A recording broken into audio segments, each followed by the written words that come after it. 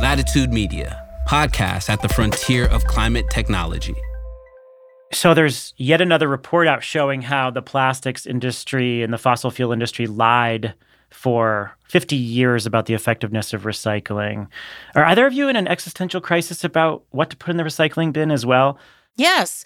Well, my husband puts the outside wrappers of Reese's cups, that little tiny piece of metal. He puts it, rolls it up and puts it in there like they're going to ever use that. And it just sticks to the bottom. And it's no, we don't have to recycle all of those things. That's too small. What's the most frustrating thing you need to wash out when you recycle it? Honey. Yes. Mayonnaise too. Mayonnaise is bad. Honey dissolves pretty easily though. Yeah, we just had some that was really old, I guess. So it had the crust. And I was the same thing. I'm like, how much water and hot water do I pour? Anyway, I probably spent too much time thinking about that. Well, kindergarten me from the early 90s who thought I was saving the planet by setting up a recycling program is crying. Aww. This is The Carbon Copy. I'm Stephen Lacey. Can a couple $1 trillion feel small? Global investments in the energy transition, from the build-out of factories and power projects to project finance and government debt, hit nearly $1.8 trillion last year. That's almost as big as the GDP of South Korea. It's nearly 20% more than the year before, and it's nearly 8 times more than a decade ago. But, and there's always a but, right? We are astonishingly behind what's needed to stay on a net zero trajectory this decade. And Katherine Hamilton and Shalini Ramanathan join me this week to talk about what's growing, what's lagging, and what the $1 trillion scale means at the ground level. Then geoengineering is nudging closer to the mainstream of scientific and environmental discourse. Are we giving up or just being realistic? And of course, we'll wrap with our forecast of what might be ahead. That's all coming right up.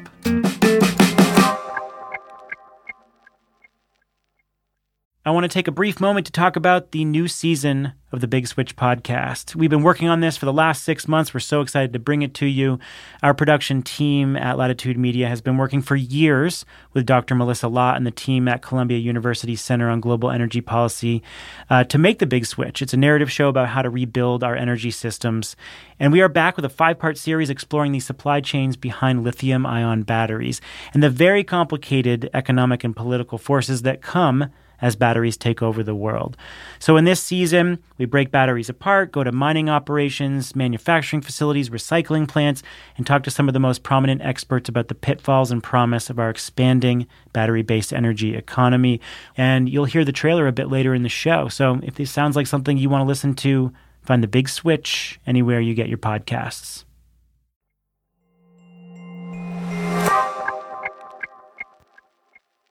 Katherine Hamilton is the chair of 38 North Solutions. She is in the fine state of Virginia. How's everything in Virginia?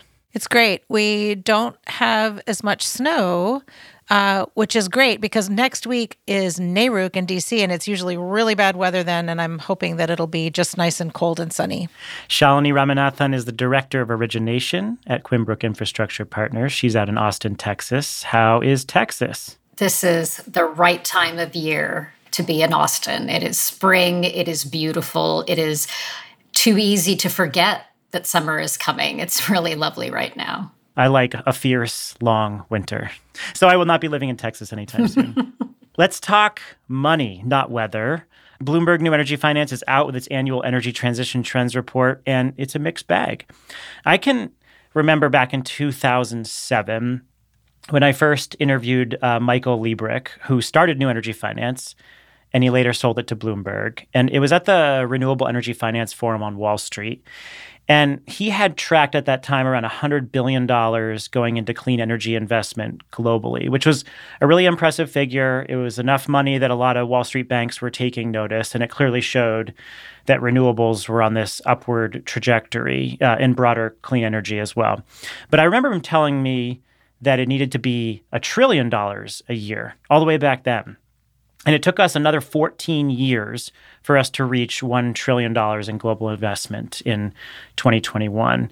But in 2022, it jumped to $1.5 trillion. And then last year, we were at nearly $1.8 trillion. So we're picking up the pace here, but it's still not fast enough, as we will discuss a little bit later. So quick highlights here. Electrified transport surpassed renewables for the first time. Frontier tech like carbon removal and hydrogen are definitely seeing much stronger increases in investment flows, and nearly every region in the world saw a surge. So yay for that. But according to BNEF, we need to be at 4.8 trillion every year between now and 2030. So that's a lot of trillions. Let's put these big numbers into context. I want to start with some initial reactions to some of these figures, and then we'll drill down what it means for different sectors. Shalini, optimistic take first. What kind of optimism do you draw from the report?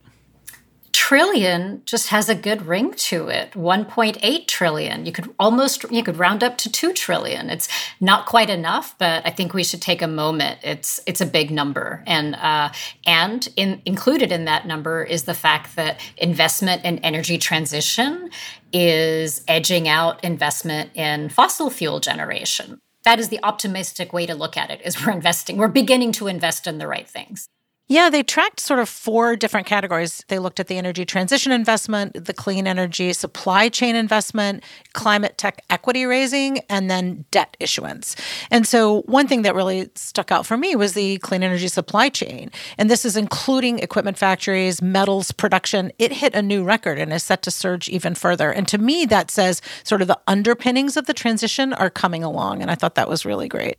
Yeah, I drew that number out as well. And not only are we seeing a massive increase in investment, but that's the only piece of the clean energy transition that's on track for a net zero scenario. So we're actually ahead of schedule in supply chain investments, particularly in solar batteries and EVs. So that is definitely a good piece of news. When I first saw this report and proposed we talk about the numbers in here, I was really excited, like, oh, we're almost at $2 trillion. And then like a day later, news broke that Sam Altman from OpenAI is out trying to raise $7 trillion to expand chip manufacturing. And I was like, oh, okay, well, that deflated the number a little bit. But still, $1.8 trillion is a big deal. So we see in the figures here that total investment flows continue to outpace investments in fossil fuel extraction. And we're definitely starting to see the impact. In fact, earlier this month, the Saudi-controlled oil company Aramco said it would halt capacity expansions because of its long-term view on the energy transition. And the Saudi prince said, transitioning means that even our oil company, which used to be an oil company, now is just becoming an energy company. We hear that talk from oil executives. Sometimes they live up to it. A lot of the times they make some big proclamation and then slowly shift back to extraction exclusively. Shalini, is this something we should take seriously? Yes, because this is about actual spending to develop capacity to meet future markets. This is their business plan. This is not a press release. They're not announcing, a laughably small investment in a solar company or something like that. They're actually talking about their core business and saying that they believe that their core business needs to transition to meet the needs of a different world. I think it's a big milestone. Yeah, a couple things. I agree with Shalini, but I also just keep in mind that their expansion was going to be to 13 million barrels a day, and now it's just going to be 12 million barrels a day. So it's not like it's going away anytime soon. Remember, they've used oil as a euphemism, I would say, diplomatic tool over the decades, and now they are shifting to something. They're definitely investing in renewables, but also materials and mines. And remember, mines are also extractive. So when we think about what are they good at, what are they going to do, there's still some extraction that's going to be taking place. The issue is, what is that going to be going to? And as Shalini says, what's the business model for that? So I think we take them seriously, but we also need to be a little skeptical.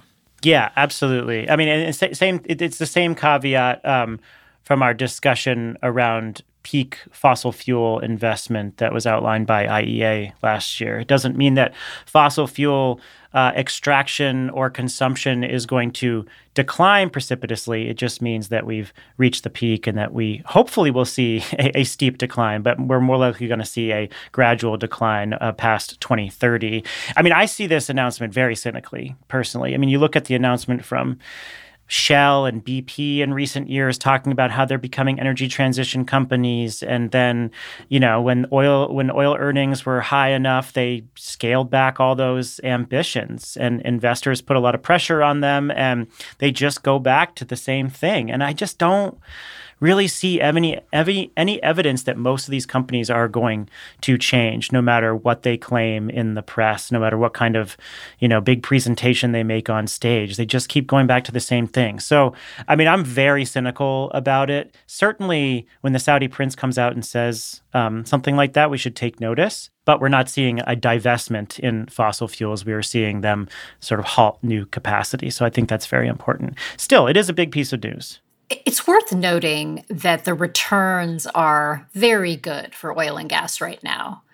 And they are, generally speaking, and obviously energy transition covers a lot of different kinds of businesses, but there are businesses in the world of energy transition like solar and wind that are becoming commodities, right? Wind and solar are becoming commodities where the returns are not anything like what you get in oil and gas.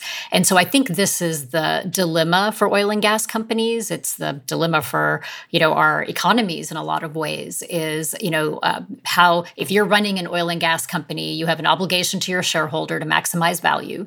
And I think we would all agree you have an obligation to the planet to not do harm. I think all of these large oil majors would be happy to shift to energy transition investments if the returns were similar. That's one of the key challenges. And unlocking capital, frankly, doesn't just have to do with oil and gas.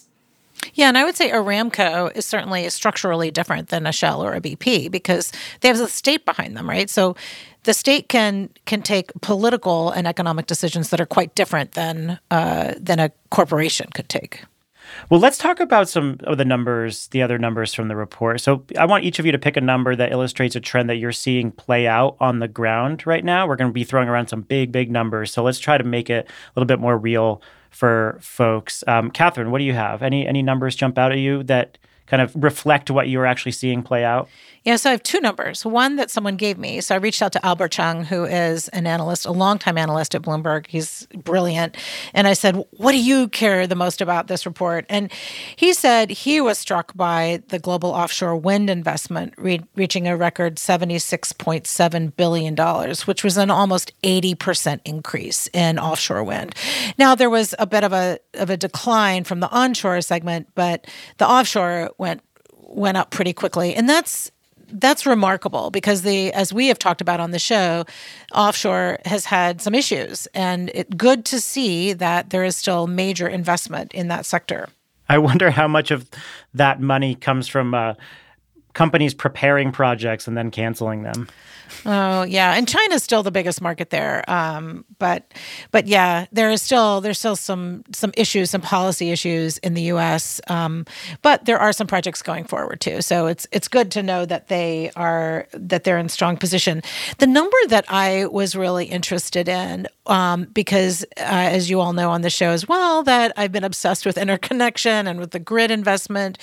And this kind of links back to the Inflation Reduction Act, which is that distribution grid investment was greater than transmission investment. And so distribution investment was about $173 billion, where in 2023, whereas transmission was $137 billion.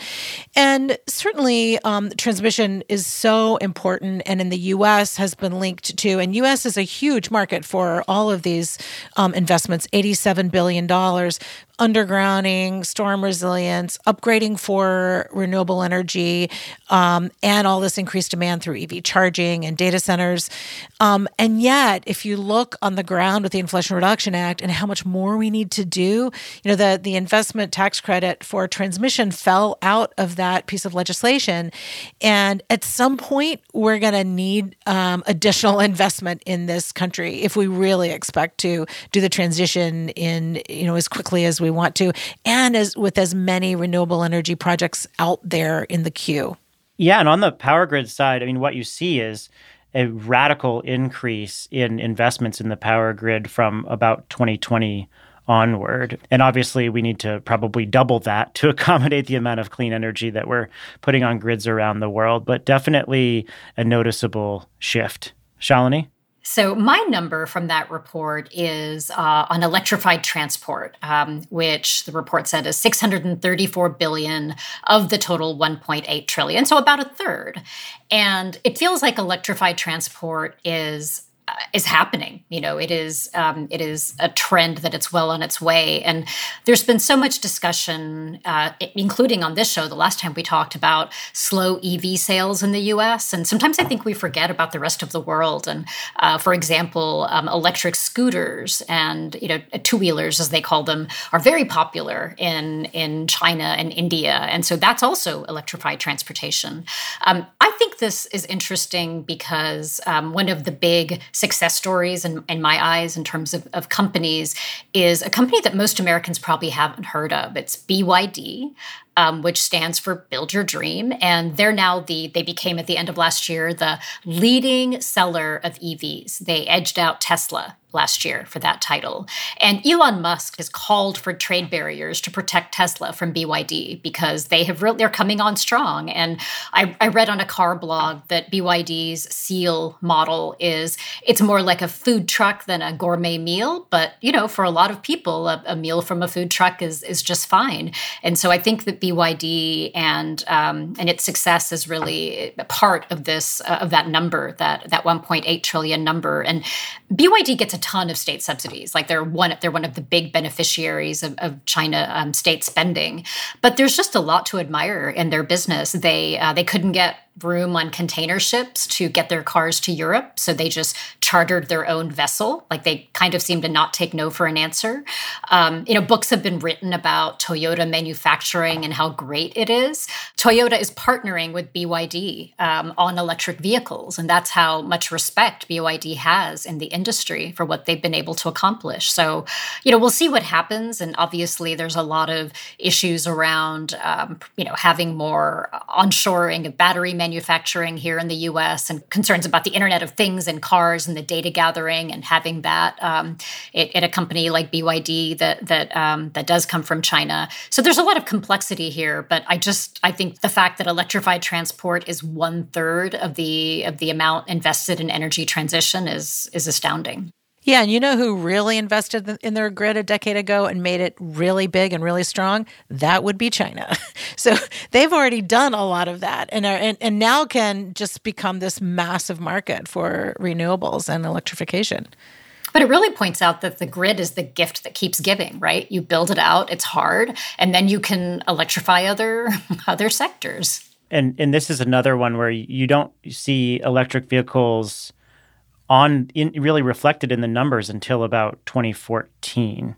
And then it starts gaining an increasing share of the total investment. And then in 2022 and 2023, it expands rapidly. And we saw an almost 40% increase in investments in electrified transport last year. And so I think that there's no turning back now. If you think about how big the battery and EV market is, it certainly will be the dominant force in the energy transition. So that has been a decade-long trend, and it was really the last 2 years when we saw the most momentum.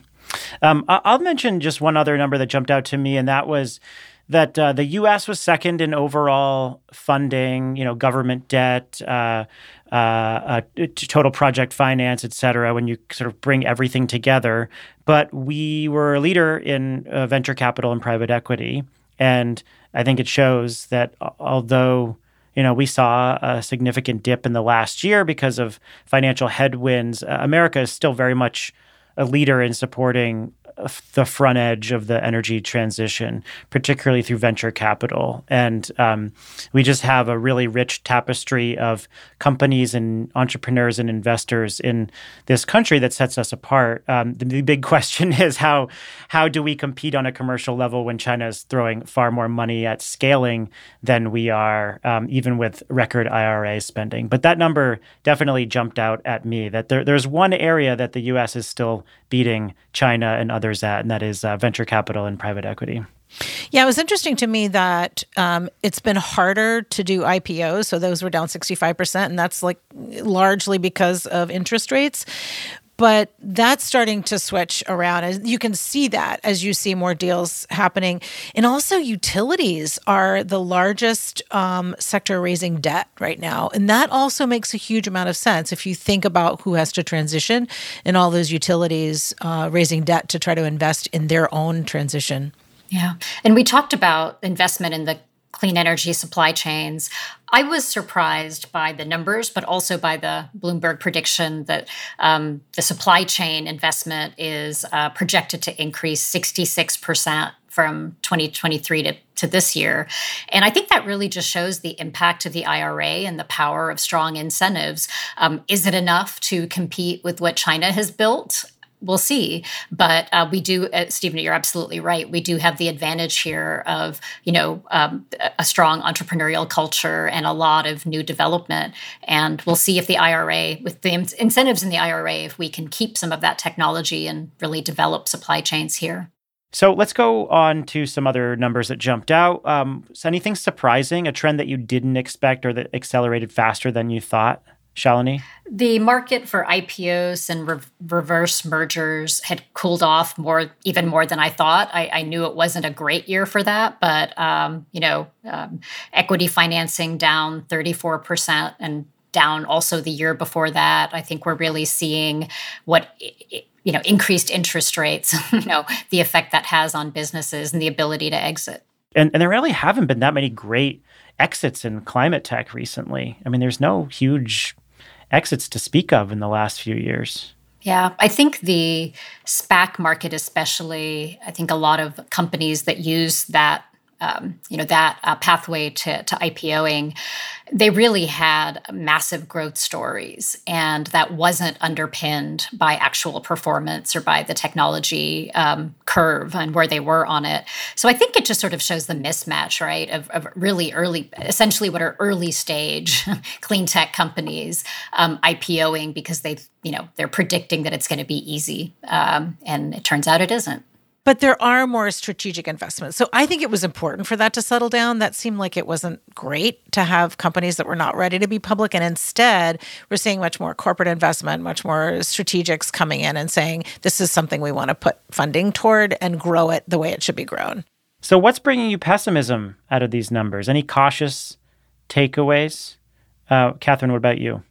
So we need 3 times more than the almost $2 trillion a year to make it to net zero. So we need to be at almost $5 trillion a year of investment. And I think we're on track, honestly. And there's some sectors that are doing better than others, but there's a lot more to do. So it seems that some of these investments need to come back up. Some of the maybe onshore wind needs to come back up. We need to increase things like geothermal and hydropower investments. And, we have to do much more of it in order to get to net zero and to keep us down below 1.5 degrees centigrade. We need to be at $5 trillion this year through 2030 in order to keep us on a net zero trajectory. I mean, I know that you're a very optimistic person, and I think that the nearly $2 trillion number is like a big deal, but I think we're way off here. I definitely took a lot of pessimism from that. You guys have both convinced me that, rooting for the 1.8 trillion when it really needs to be 5 trillion. My optimism may not be very useful here. Really, the capital is there, right? I think the issue is how do we get their policy incentives? What's missing? Why isn't more capital rushing in? And I think it's some of these underlying factors that we've talked about before, like transmission, like permitting. I think you certainly can't get, you can't get more, for example, big EV charging stations in places where the grid isn't strong. So we need to fix some of these underlying things to unlock more capital.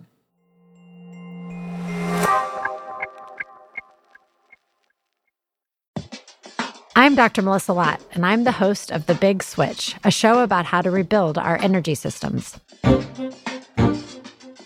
Batteries are finding their way into everything, from cars and heavy equipment to the electric grid.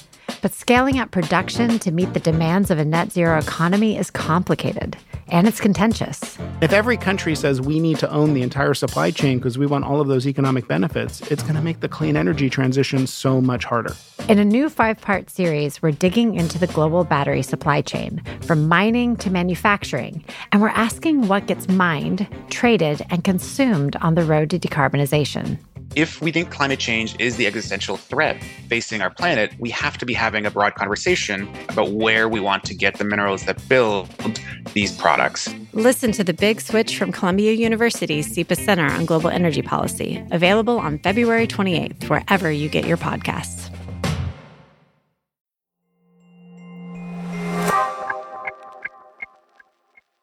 Well, let's turn to geoengineering now. This is a topic that is suddenly getting way more serious consideration and funding. We're in this weird spot right now. We have, as we just talked about, huge amounts of money going into the energy transition from all angles. And it's been enough to narrow the range of possibilities for warming. We've actually shaved off some of the more catastrophic scenarios in the last few years. But as we heard, it's not nearly enough. And more than doubling our investments every year starting now is probably not going to happen. And that's why geoengineering is on the table for many serious people.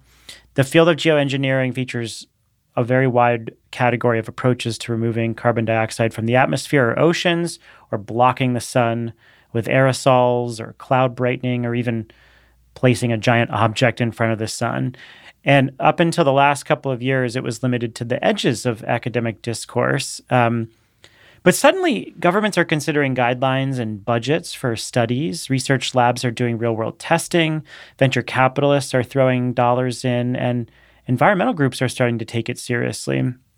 Corbin Hare at E&E News reported that the Environmental Defense Fund, which has supported the idea of geoengineering research since 2011, convened dozens of scientists and funders to talk seriously about responsible guidelines. And he quoted John Holdren, who was Obama's science advisor, who said, "It's a recognition by one of the country's most important environmental organizations that geoengineering is something that can't be ignored. We just can't hide our heads in the sand and pretend it will go away. And it's something that needs serious attention by smart people inside and outside of government." And in that same week, the Wall Street Journal had a big feature on all the testing that's happening around the world, including an experiment partially funded by the U.S. government. And I thought this quote from the piece was telling, from Danielle Visoni from Cornell University, who said, "Now we're at the point where the choice isn't between a yes or no about doing geoengineering, but between making an informed decision versus making an uninformed decision." So let's react. Where are we in the discourse around geoengineering? Catherine, why is this being taken seriously all of a sudden? Yeah. So first, I want to let you know, when I mentioned this to my husband, I said, "Do you know anything about geoengineering? Because you sent me the topic." And he said, "All I can think of is space billboards." And I said, "What are you talking about?" And he said that he and Senator Markey combated a plan decades ago to try to keep space billboards from being in the air, so that if you went outside on Valentine's Day with your honey to look at Orion, you didn't see a swoosh with "Just Do It" in the sky, right? That would be somehow protected, that space would be protected. But I did reach out to Dan Visioni, and he is right now at a conference to discuss this very topic. And I sort of try to dive in and figure out, what does this mean? And he sent me a primer that basically gave an example of what this issue is of solar geoengineering. So in 1991, Mount Pinatubo in the Philippines erupted in the largest volcanic eruption of the 20th century. It sent 17 million tons of sulfur dioxide into the stratosphere. And what it did is it oxidized into aerosols, which then reflected the sunlight. And for the next 2 years, global temperatures were reduced by approximately 0.5 degree Celsius. That was huge. So what does that mean? That means, well, that is called stratospheric aerosol. And so you could look at this as stratospheric aerosol injection. Are there things that you can put into the air that would cool the planet? There's something else called marine cloud brightening, which is spraying sea salt aerosols into clouds to increase the reflectivity or brightness. And there's something called cirrus cloud thinning, which would thin or remove cirrus clouds, which have a net warming impact on the planet.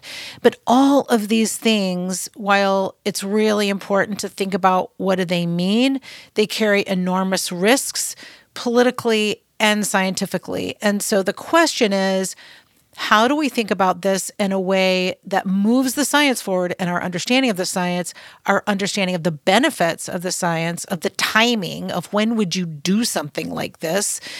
But then also, what are the risks? What are the risks to local areas? What are the risks to farmers? There are just a number of things that this kind of technology could change, and you have to understand the risks. And then also you have to set up a structure, because if you have a bunch of people out there doing this, you could start changing our planet without any controls. And so there's sort of a couple different levels. One is the scientific level of both benefits and risk, and then there's also the political level of how do we have some sort of agreement, almost like an arms agreement, to figure out how do we manage something like this. Yeah, for sure. And I want to talk more about some of those risks. I have my own list of things that potentially worry me. Those two solutions that you talked about, the stratospheric aerosol injection, which again is using sulfur dioxide or something else to reflect sunlight away from Earth, or the marine cloud brightening to improve the reflectivity of clouds.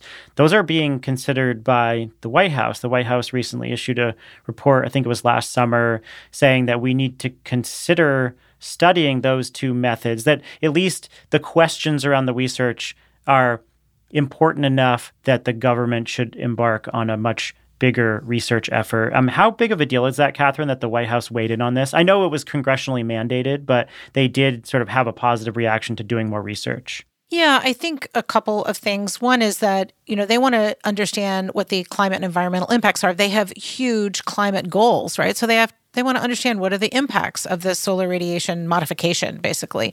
And then what are the potential societal outcomes and ecological consequences? So they are also, one of their big thrusts is equity, and making sure that, that whatever we do to forward the climate transition, that we're not impacting negatively on some communities. And so looking at societal outcomes, and it's pretty much across economic sectors anyway. And then finally, how do we do this? As I mentioned before, how do we do it in cooperation among international partners? Because that's going to be crucial, whether it's through the Intergovernmental Panel on Climate Change, whether that's like the large organization, but maybe you set up something like the Montreal Protocol that takes one issue. You have sort of an issue-based international group that can create some kind of boundaries to what we do when we find out what is possible with this technology. Shalini, what do you make of the conversation shift around these methods of changing the atmosphere? I think there's widespread recognition that we're not on track. Let's just call it. We're not on track to keep average temperature 1.5 degrees Celsius below pre-industrial levels. That's the threshold that we've been talking about for a long time, and we're very likely to exceed it, perhaps by a lot. And I think that there's now a sense that even among those of us, like me, I'll put my hand up, who absolutely believe in deployment of the technologies we have. We have no choice; we have to do that. But we also may need something else. And I think that the geoengineering is perhaps, along with things like carbon sequestration, that's something else that, just switching to green alternatives isn't happening quickly enough. Catherine, what's your personal take on this? Do you have any reflexive reaction to geoengineering? I have reflective reaction. No, this is terrifying to me. When I started reading more about it, and I was really quite ignorant about it, I just kind of heard about it in broad brushes. I thought, what does this mean? What will it mean if this is what we resort to? So, we can't stop doing what we're already doing and deploying as quickly as we can with all these technologies we already have that we know will work. We have to stop the bad stuff that we know is bad, right? But then at what point do you say, all right, when do we know that we have to deploy something like this? Is it when we've gone past the 1.5 degrees? Is it, is there a tipping point? Well, guess what? You don't know if there's a tipping point unless you're in it or it's in the rear view mirror. And at that point, this stuff can't refreeze glaciers. This is not the answer to that. So part of this is, this sort of ends up being one of those things you would do in like just the end. And yet we have to know that it's there and that you can deploy it safely. And you're not just having people desperately doing it when they're being, impacted severely by climate issues, have people in desperation because it's not very expensive to do something like this. It's cheaper. If you start having people deploying stuff like this without knowing what the repercussions are to the ecology and to humans, I don't know what will happen. So I agree that we really have to study it. And I think there are serious bodies, to wit, this gentleman that I reached out to was going to a conference in Europe and couldn't speak with me personally because they're trying to wrestle with this. So I think it's right to wrestle with it, but it's also terrifying to think of having to use it. The whole discussion reminds me of the ongoing parallel debate about AI, artificial intelligence. And I think we can all agree it has huge potential to make human life better. It also has potential to be used for, really terrible ends. And the discussions around AI are around who has the right to regulate it. Is it just, do companies self-police, or do we need third-party regulation? How do you enforce that? How do you stop the rogue actors in AI, in geoengineering, from doing something that isn't necessarily as much in the public interest as their own? I think these are big issues that we have to grapple with. But it feels like it's here to stay, though, right? We might just be talking about it, but I don't think we're going to be in a position to take it off the table anytime soon. I think that's a great parallel. There are a few things that worry me. One is that this is just a big distraction. As you both said, we need to deploy, and we need to deploy fast. And almost nobody would disagree that we have about 80% of the technologies today across the electricity sector, industry, and transportation to decarbonize fast. If we were really putting our shoulders into it. And so whatever conversation that we have about geoengineering has to recognize that we have most of the technologies and solutions here right now that are deployable and being deployed to fix this problem. I also worry that this is a distraction because you have high profile billionaires who like to throw around money and get press coverage, who are interested in some of these solutions. And they can start to back startups that are moving way too quickly. Also, there's a big question of what happens if you're just masking warming? If you stop the geoengineering experiment and suddenly warming comes roaring back, what happens then? We're also creating a new atmosphere, right? We are already playing with one of the most consequential science experiments in history. Now we're just adding new elements to it. And so you could potentially damage the ozone layer. You could shift weather patterns in other unexpected ways. There could be drastic negative consequences. You sort of create the same jumbled up mess that climate change is already creating without a lot of predictability. And Catherine, I think you alluded to geopolitical risk. I mean, what happens if countries are in conflict over how to use these techniques? That is a very real potential consequence. And once this is out in the real world, scientists can't really control it. So there are a lot of worries here, which isn't to say that we shouldn't put research dollars in place and talk on an international scale about how we do this responsibly, but it is a last-ditch effort. We cannot ignore that we have most of the technologies today to solve the problem, and we can't rely on billionaires and venture capitalists to push this forward.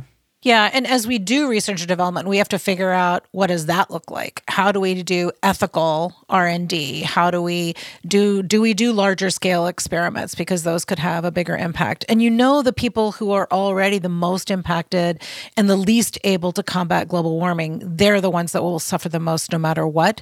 Folks who want to put a lot of money into things like putting out vaccines or getting rid of malaria, should also be thinking about what are some real climate solutions that don't involve changing our atmosphere, but that those people who are the most impacted by climate change and have the least resources to do so can actually make their lives better.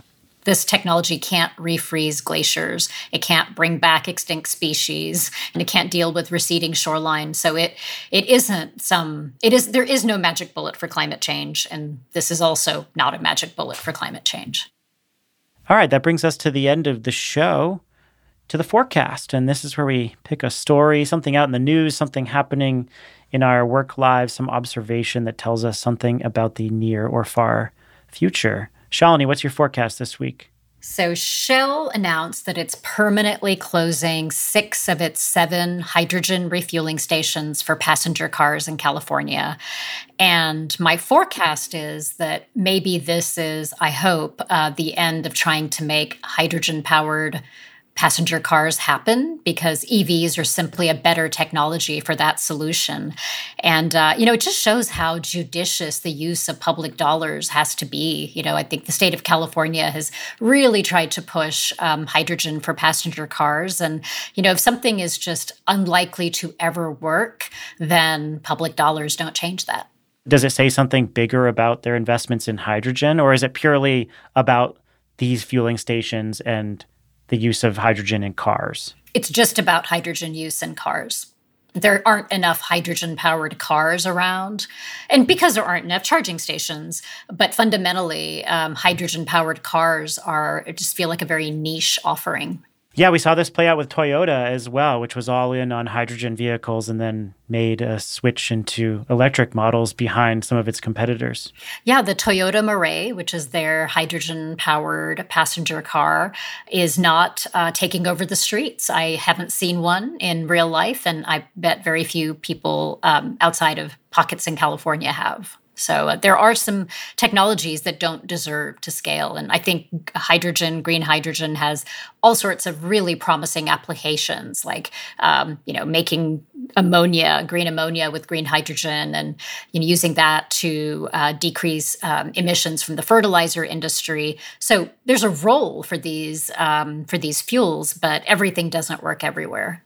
Yeah, 56,000 fuel cell vehicles sold to date globally. So that's 56,000 stranded assets. Gotta feel bad for those people. And fuel cells are really expensive. This is a tough technology. And I think it might work for heavy-duty trucks. We'll see if advanced battery technology overtakes it. But certainly for passenger vehicles, we have a good solution. It's called an electric vehicle. Catherine, what's your forecast? Yeah, you had to know that I was going to talk about interconnection again because I'm really, really focused on it right now.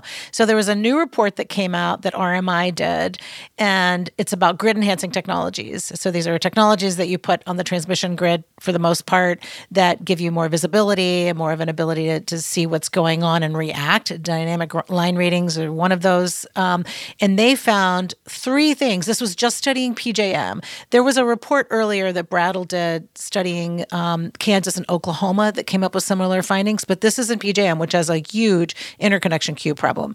And what they found was that GETS, which is what you call grid enhancing technologies, GETS could enable 6.6 gigawatts of new solar, wind, and storage projects to interconnect by 2027. They found that they're significantly cheaper than other network upgrades, and that those combined with the new generation could enable approximately $1 billion annually in production cost savings across PJM. It is a huge thing. And I've been working on GETS for a while. There's some really good companies out there. I work with Line Vision to try to get policies that will say, yes, we understand you have to build transmission, but install GETS, get an idea of where your congestion is. Where do you need the lines the most? Can you manage it with what you have so far? Get the most amount of electrons out as you squeeze through the grid as you possibly can. And this report kind of really highlights that. So hopefully FERC will start moving on some of those rulemakings and really make this just part of the way of doing business. Also, great acronym, by the way, GETS. I love that. Get it?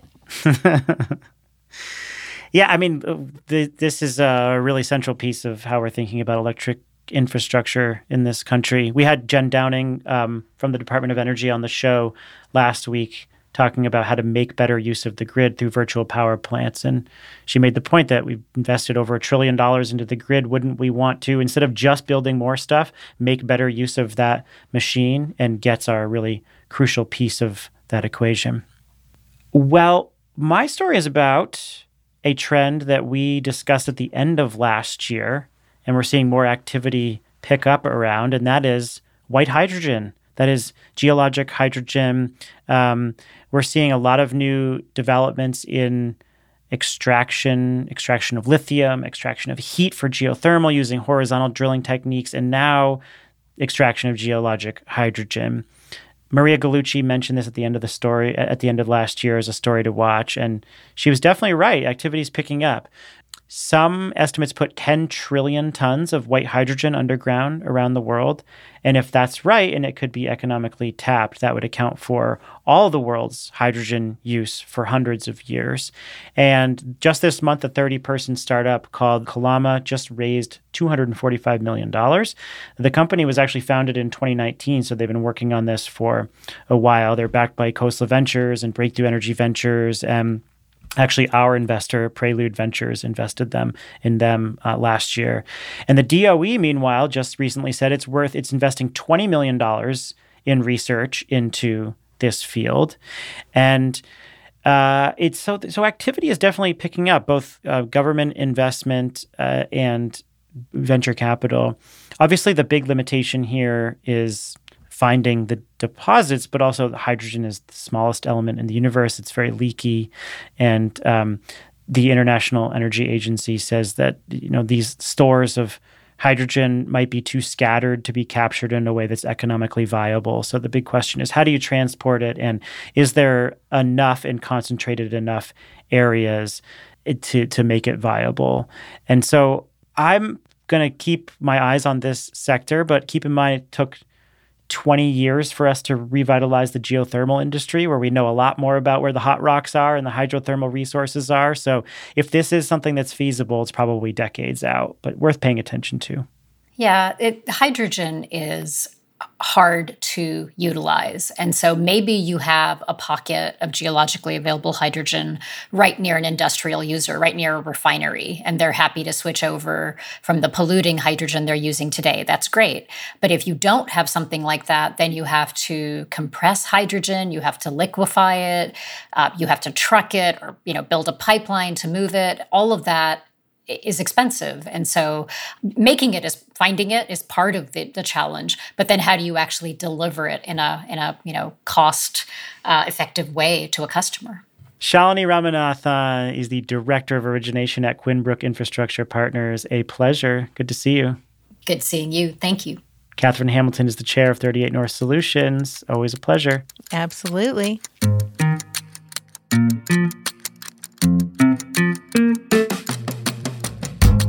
That's it for the show. The Carbon Copy is a production of Latitude Media. It's produced and written by me.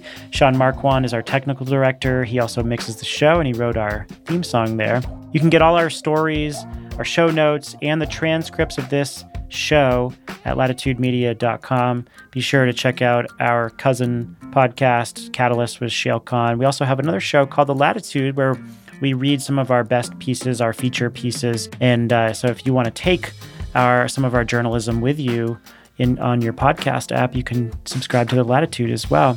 Latitude Media is supported by Prelude Ventures. Prelude backs visionaries accelerating climate innovation that will reshape the global economy.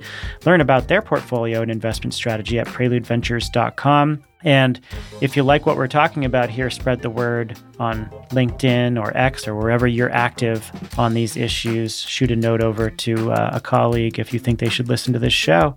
And we'll catch you next week. Thanks so much for being here. I'm Stephen Lacey. This is The Carbon Copy.